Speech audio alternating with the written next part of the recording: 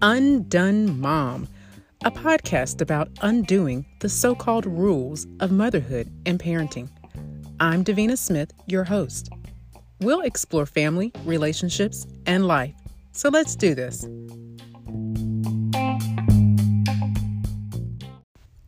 Today, we're going to have one of those mindful mission moments. These are those quick, short bursts of inspiration that help you get through parenting and just everyday life. These are things that work for me, so I hope they'll help you. Hi, so today's mindful mission moment is about opening your mind. We've got about 5 things that I want to talk about. First, understand your strengths and weaknesses. By doing this, you'll allow yourself to know what you are good at and what you are not so great at. The second, by doing number 1, understanding your strengths and weaknesses, you'll be able to open your mind to new possibilities. And you'll not focus on what you are not good at because you already know what your strengths are.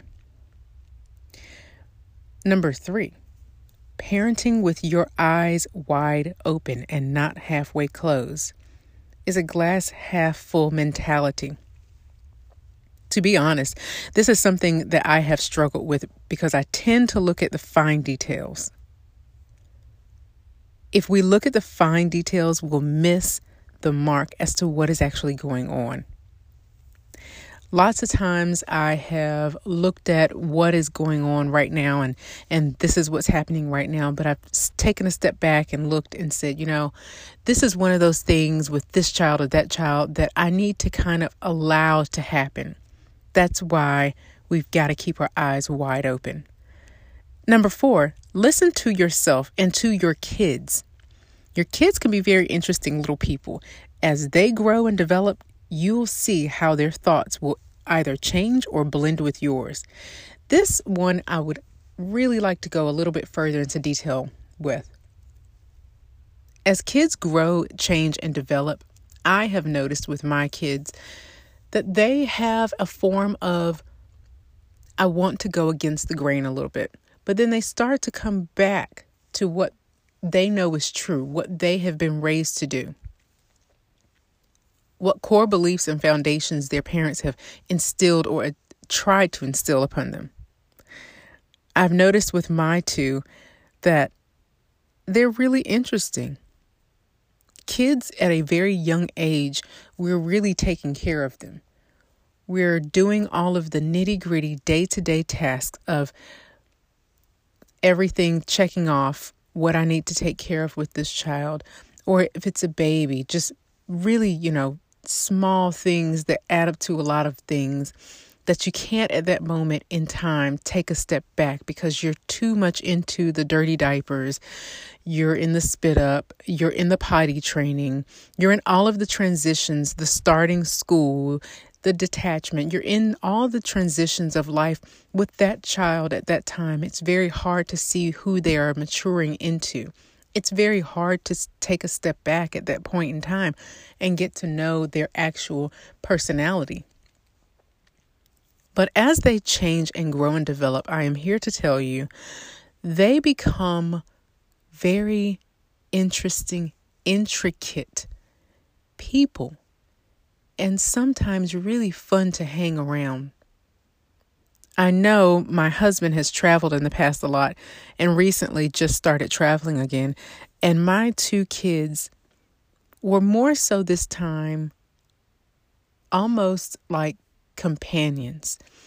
They weren't I have to keep picking up behind you. I have to keep putting things up. I have to keep making food for you. I have to keep doing this. Well, now we do these things as parents because we had these children. First of all, they were a blessing that we got. We were blessed with these beautiful lives. And we do these things because we want to do these things. But as parents, we get in those closet moments of, I just want to go in the closet and I want to scream.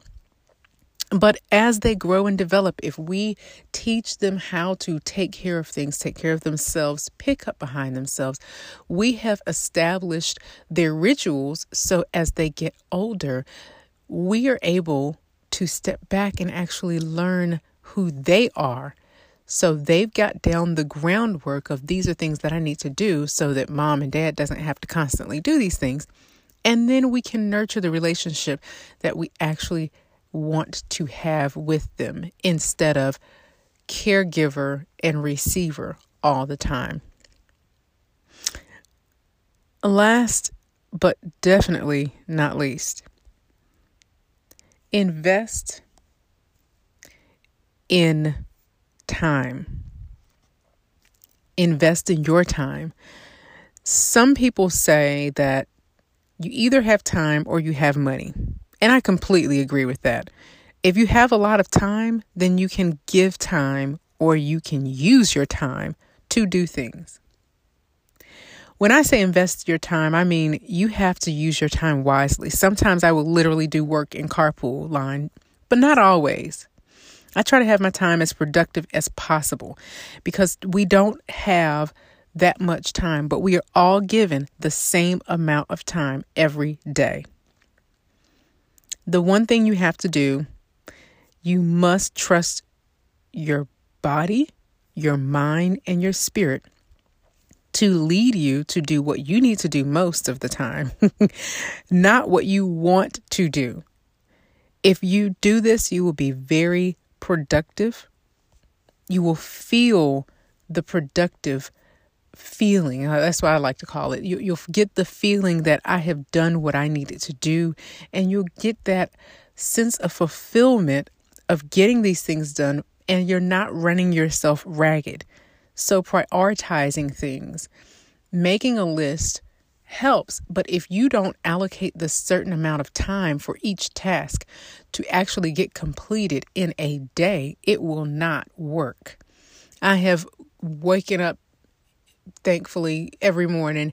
And in the past, sometimes when I was in the weeds of parenting, in the nitty gritty trenches, I like to say the muddy trenches of parenting with a 3-year-old and less than a 1-year-old. And I would wake up thinking the same way I thought when I had that one child, or even when I had no kids. My list has 10 things on it. I'm going to get all 10 things done today. That doesn't happen. You have to make that list so that it can be accomplished in the time that you actually have. And let's say, some people might say you have more time than I have. We all have the same amount of time.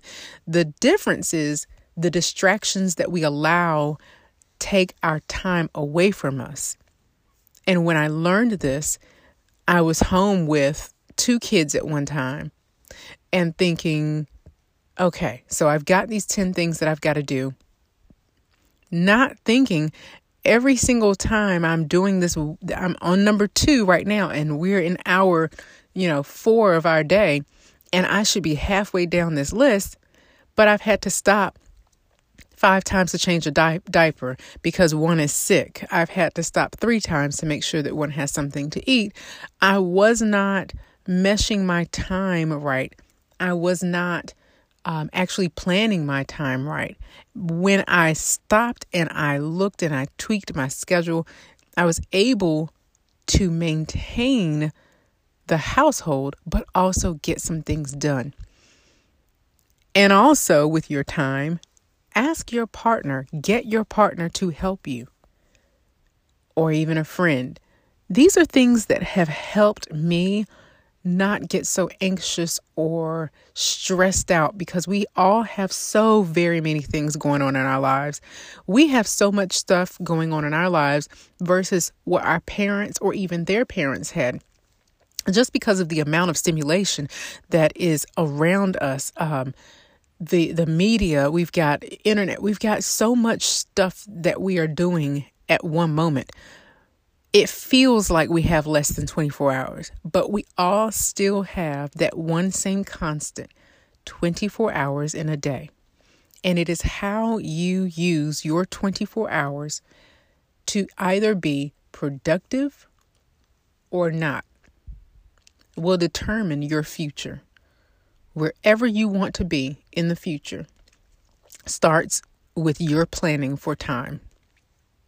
And I will say, excuse me, because I have a cough drop in my mouth right now. So the air is dry in North Carolina.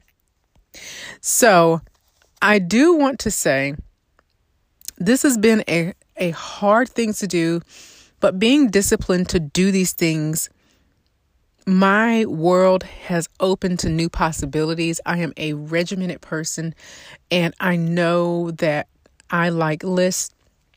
Life doesn't go on lists all the time. So by me being able to do these things, if you can do these 5 things, your mind will be open to new possibilities. Your days will be planned out a lot better. And you will do one thing that I heard someone say a while back, and I really wish I could remember her name. She said, "You'll give yourself a gift in the future." And a little small example. When you get up in the morning and you use your first 10 minutes of waking up to make your bed, that's your gift to yourself